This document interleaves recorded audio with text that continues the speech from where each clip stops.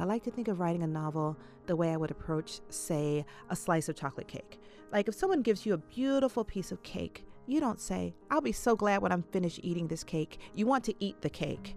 And that's how I feel when I'm writing. I want to write the book. That's novelist, teacher, and NEA Literature Fellow, Tayari Jones. And this is Artworks, the weekly podcast produced at the National Endowment for the Arts. I'm Josephine Reed. Over the course of her career, Tayari Jones has received many awards, including a Literature Fellowship from the National Endowment for the Arts. Although Tayari has written a number of short stories and articles, she's best known for her 3 novels, each distinctive and beautifully crafted, each set in Atlanta, and each an award winner.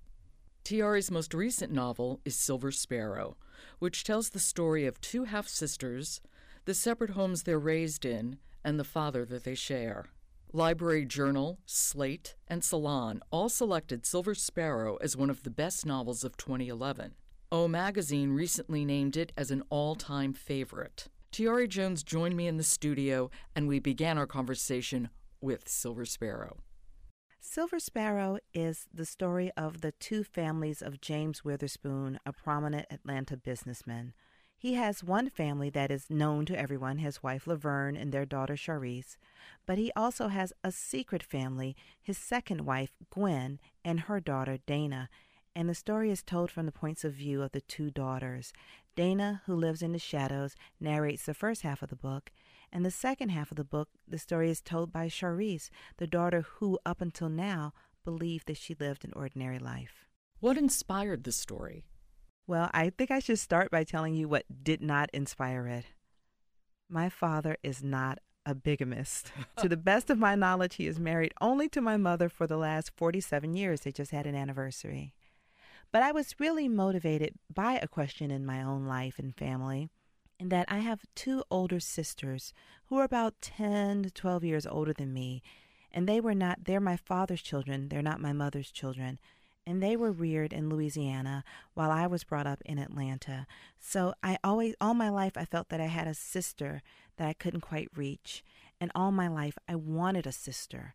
And I've realized that all my work involves someone with a sister just out there that they can't access. And that's how I first started thinking about these questions of siblings and what does it mean to be a sibling to someone, even if you don't know them or don't know them very well.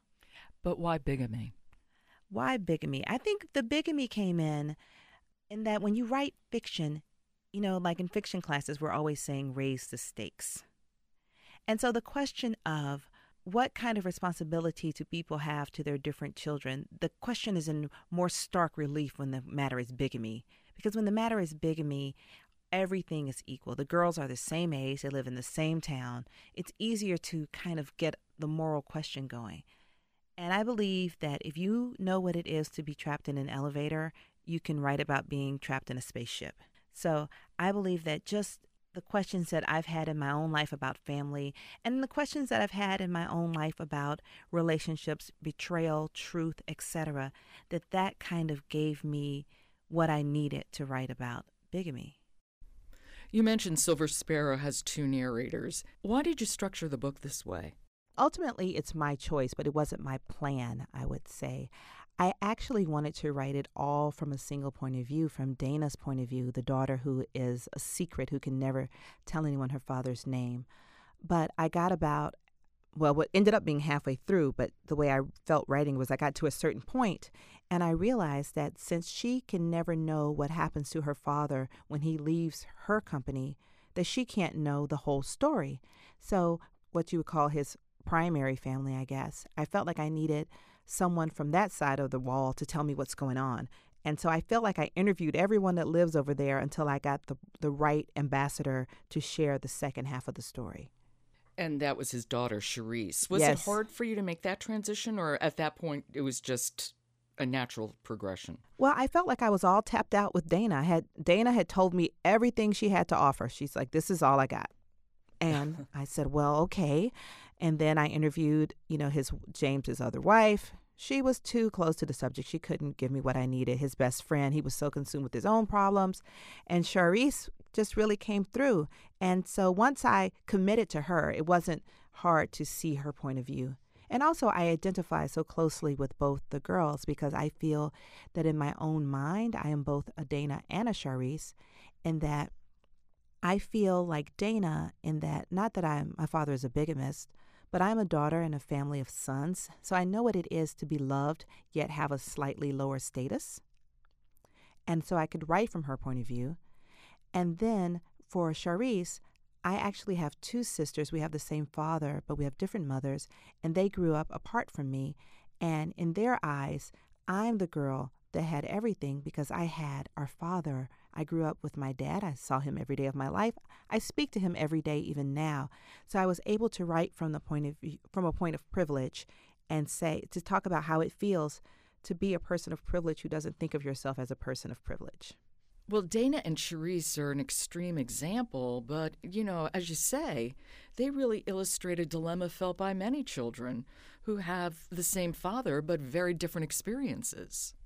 Oh, absolutely. And, if you think about this question of same father, different experiences, this question is actually the bedrock of Western literature. If you even think back to the Greek myths, all the Greek myths are about Zeus having all these outside children who are his children, but not fully Titans, right? Like Hercules, Perseus, all those guys. But usually the story is about a young man who is his father's son, yet not his father's heir. Right. And even if you look back to the history of African American literature, the slave narrative is, I am the son of this plantation, yet not the heir of this plantation. And so when I wrote it with girls, with daughters, I had to change it because girls are not really the heirs anyway. So what exactly are you making claim to? And that was where you have to find the part of a story that's the part that's new that you don't know the answer to. And that was my question. I have a question about endings. I find in much of contemporary fiction, the ending just falls flat. So I don't even fault novels when the endings aren't good. But Silver Sparrow, on the other hand, really does hold through to the very end. Well, I think it's because I took such a long time to write this book. I wrote several endings until I got an ending with which I was satisfied. And I think that's the key. I think many contemporary writers are on deadline, and you don't have time to continuously write and rewrite that ending. And you end up with an ending that you can live with, not an ending that you feel really closes off your thought. Because to end a novel, it really takes a while for you yourself as the novelist to really understand it enough to end it. And you just need that cooling off period. Tayari, please read from Silver Sparrow. I'll read from the first chapter. Chapter 1, The Secret. My father, James Witherspoon, is a bigamist. He was already married 10 years when he first clamped eyes on my mother. In 1968, she was working at the gift wrap counter at Davidson's downtown when my father asked her to wrap the carving knife he had bought his wife for their wedding anniversary. Mother said that she knew that something wasn't right between a man and a woman when the gift was a blade. I said that maybe that means there was some kind of trust between them. I love my mother, but we tend to see things a little bit differently. The point is that James's marriage was never hidden from us. James is what I call him. His other daughter, Charisse, the one who grew up in the house with him, she calls him Daddy, even now. What a beginning to a story. Well, thank you. Why did you choose just to begin with a bang? I tried opening this story in a number of different ways, because there's always this feeling that you're going to reveal too much. Like if I reveal in the beginning that he's a bigamist, then what else is there to talk about? But I just decided I try to tell a story the way I would tell it if I was just telling it to a friend. And if I was telling a friend, I wouldn't hold back on that big detail that the father is a bigamist. So I just tried to go with what was organically, for me, the way a story would just be told. Like, I think that once you start telling a story in a way that you're aware that you're writing it down, you kind of lose some of your natural mojo. How did you discover that? I actually discovered that, strangely enough, through teaching. I'm on the faculty at Rutgers University Newark campus, and we have an MFA program. So I spend a lot of time coaching people through their first novels. And with my students, I could tell when they switch from natural storytelling mode to writer mode. And I would tell them, just stop thinking about what you're writing and just what would you lead with if you were just telling this to a friend? And so then I just started taking my own advice. I mean, teaching has been wonderful for my writing because it's made me really self-conscious about process. What is your process? Well, I like to use manual typewriters, actually. I don't necessarily recommend this to other people. What I recommend to other people is that you figure out what works for you. And manual typewriters, I used to do handwriting, but the typewriters are so much more legible than my handwriting. Sometimes I can come back to my handwriting and say, now, what was that? So the typewriters give me like the best of both worlds, the legibility, of using a computer, but the slowness of the typewriter. And I just love making all that racket. You feel like you're getting something done, right? All that clackety clack. And then at the end of every line, that rewarding little bell. I just love it. Do you outline? No, I don't do that. I follow the story to see where it takes me, which is probably why it takes me so long. I mean, I work 4 or 5 years on every book, and I know it's because I don't have an outline. So I end up discarding hundreds of pages by the end, pages of ideas that didn't work. But for me, I have to enjoy writing the novel. I like to think of writing a novel the way I would approach, say, a slice of chocolate cake. Like if someone gives you a beautiful piece of cake, you don't say, I'll be so glad when I'm finished eating this cake. You want to eat the cake. And that's how I feel when I'm writing. I want to write the book. I don't necessarily want to find ways to write it more quickly, more efficiently. I want to just immerse myself in the world and the adventure of it. Do you think about responsibility towards your characters? And I ask you that because I've just been reading something by Toni Morrison who talked pretty specifically about the responsibility she feels towards her characters. Well, you have to do right by them. I feel that very strongly. I sometimes say to my students, how would your character feel if she saw what you wrote about her? Just to be generous and fair. And that is one of the things that I do because the characters, although they are not real, they live only in your imagination. They are like real people. Real people will identify with those characters, and you have to be responsible in how you handle them because your reader kind of disappears herself into that character too. So you have to be responsible. You have to be fair. Everyone has a side and everyone has to have a legitimate point. I feel that if your characters do not have a legitimate point, you haven't searched hard enough. Tayari, let me ask you about what you said about abandoning hundreds of pages. How do you know when to push through a storyline, for example, and when to abandon it? It's like a relationship. You don't always know when you need to abandon it until everyone else can tell you. Like everyone else can totally see this relationship is not working for you. And you're like, but no, I think, you just don't understand. And then at some point you realize another year of therapy. Yeah, so it's just like that with the book. Like I'm working on a novel now and I've got about 130 pages in the beginning that I'm having to face the fact that it's not working. I defended it for a long time because I worked so hard on those pages, but I now see that I need to approach the story in a different way. But no one gives up their hundreds of pages lightly, but you have to give them up. And whenever you've given some of them up before, you know that you can recover from it. I think a lot of would-be novelists, the inability to give up the 100 pages is what keeps them from ever really writing their first novel. They keep endlessly revising something that's not working because they can't just give up 100 pages and write 100 new pages. They keep tinkering. I've known people to tinker for decades, and they never move forward on their work. How do you help students recognize that when something isn't working, it's okay to abandon it?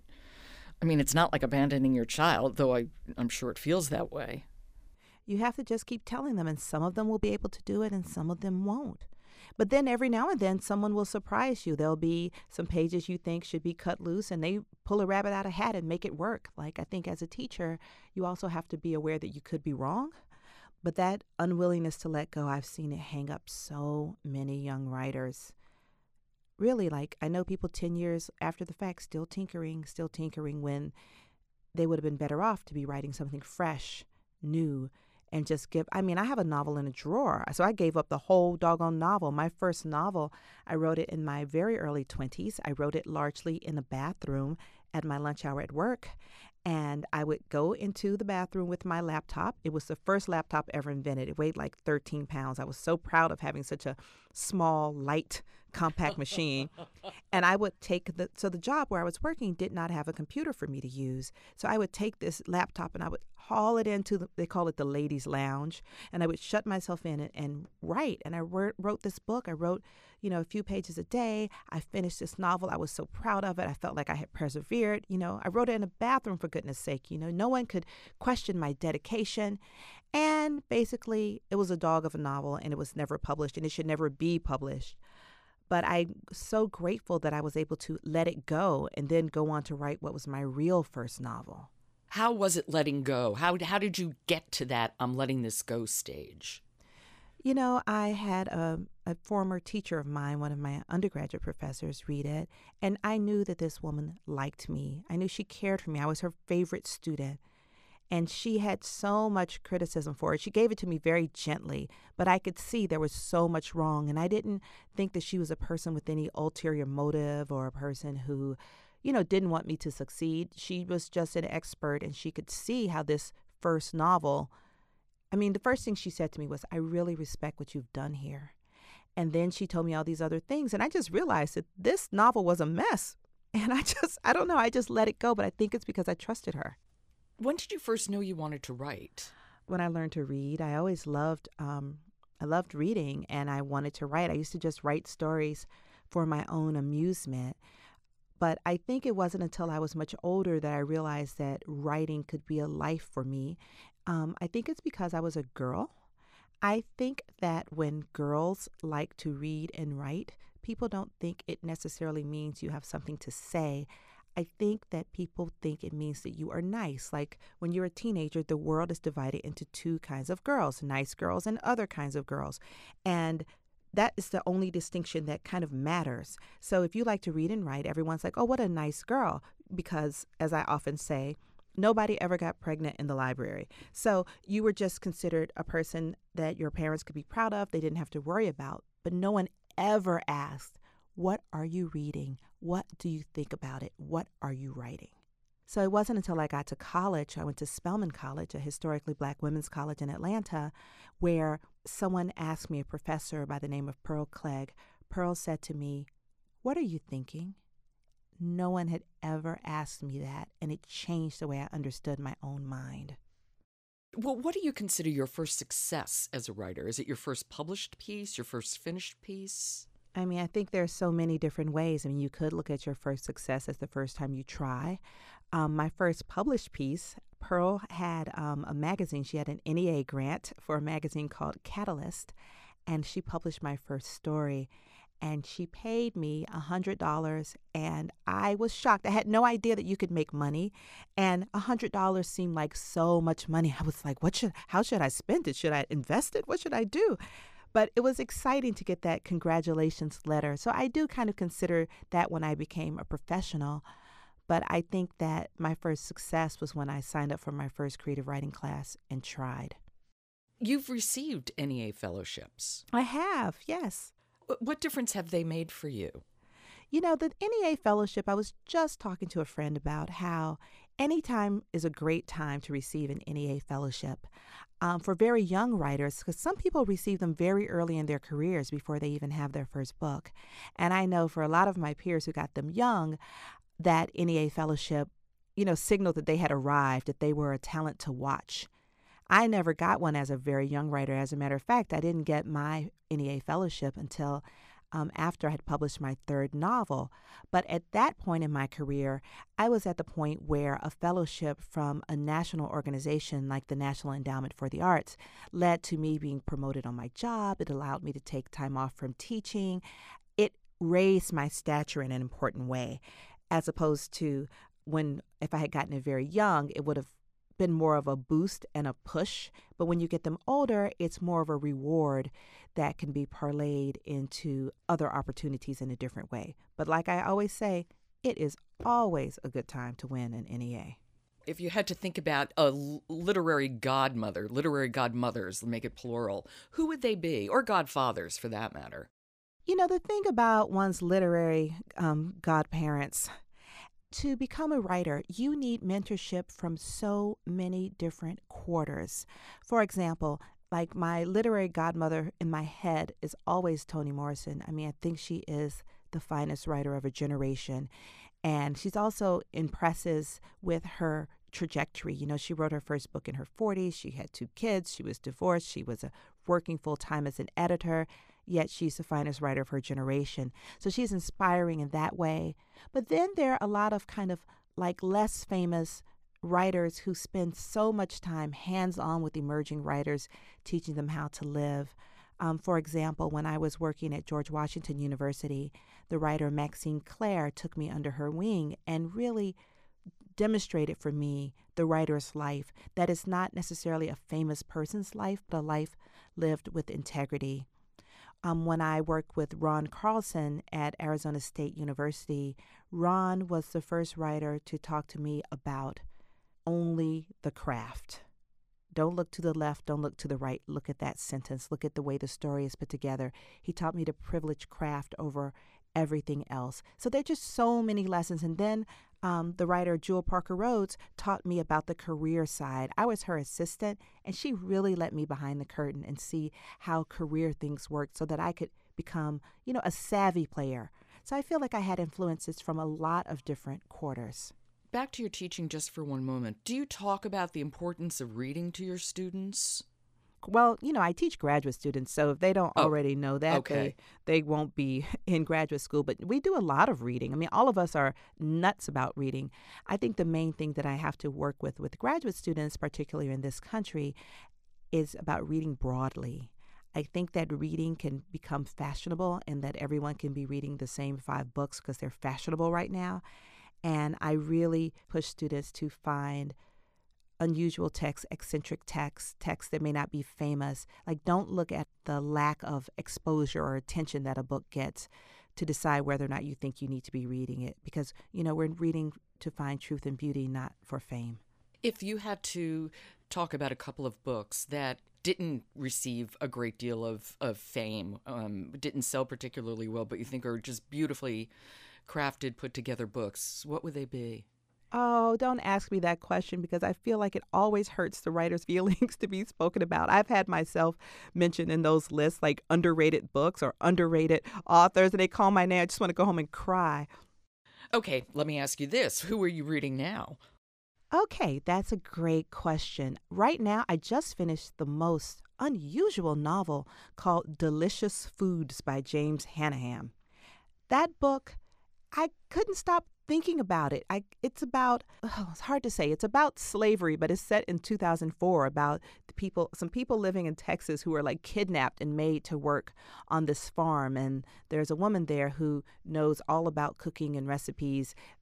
It's kind of funny and it's heartbreaking and I mean this in the best way. It is an utterly eccentric novel, and I loved it. I also read a memoir by Jim Grimsley called How I Shed My Skin, Unlearning the Lessons of a Racist Childhood. And it's about Jim Grimsley growing up during the integration of schools. And he was a white child, and the Black children came to his school, and how that reckoning really changed his worldview and the extreme effort and pain it takes to outgrow what may be destructive lessons you learned as a child. I felt that it was the most candid book about race and racism that I've read in a long time, because I feel that he portrayed himself as a child racist.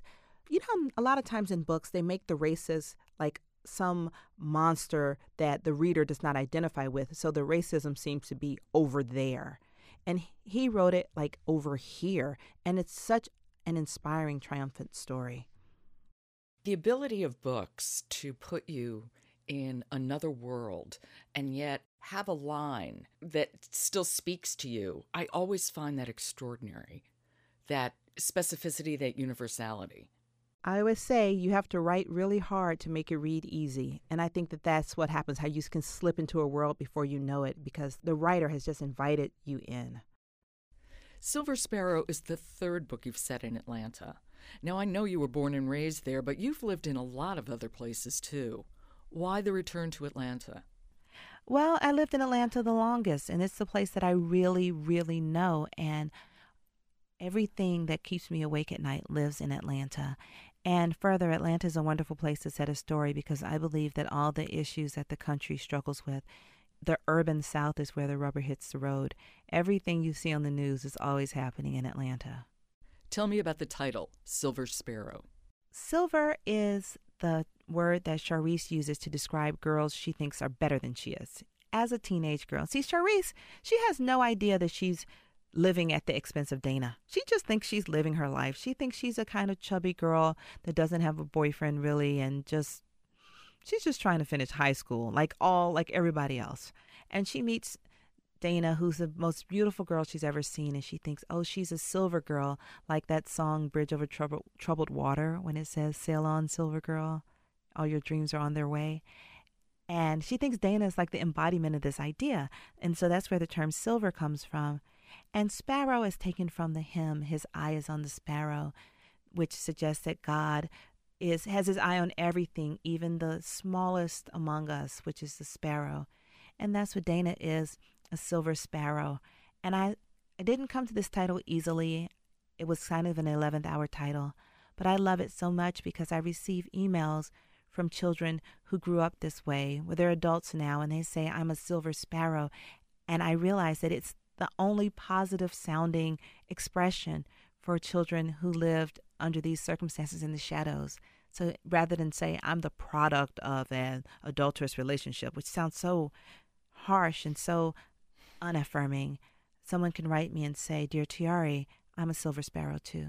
Do you want to tell me what you're working on now, or would you rather not? I feel like I can tell you what's working on me.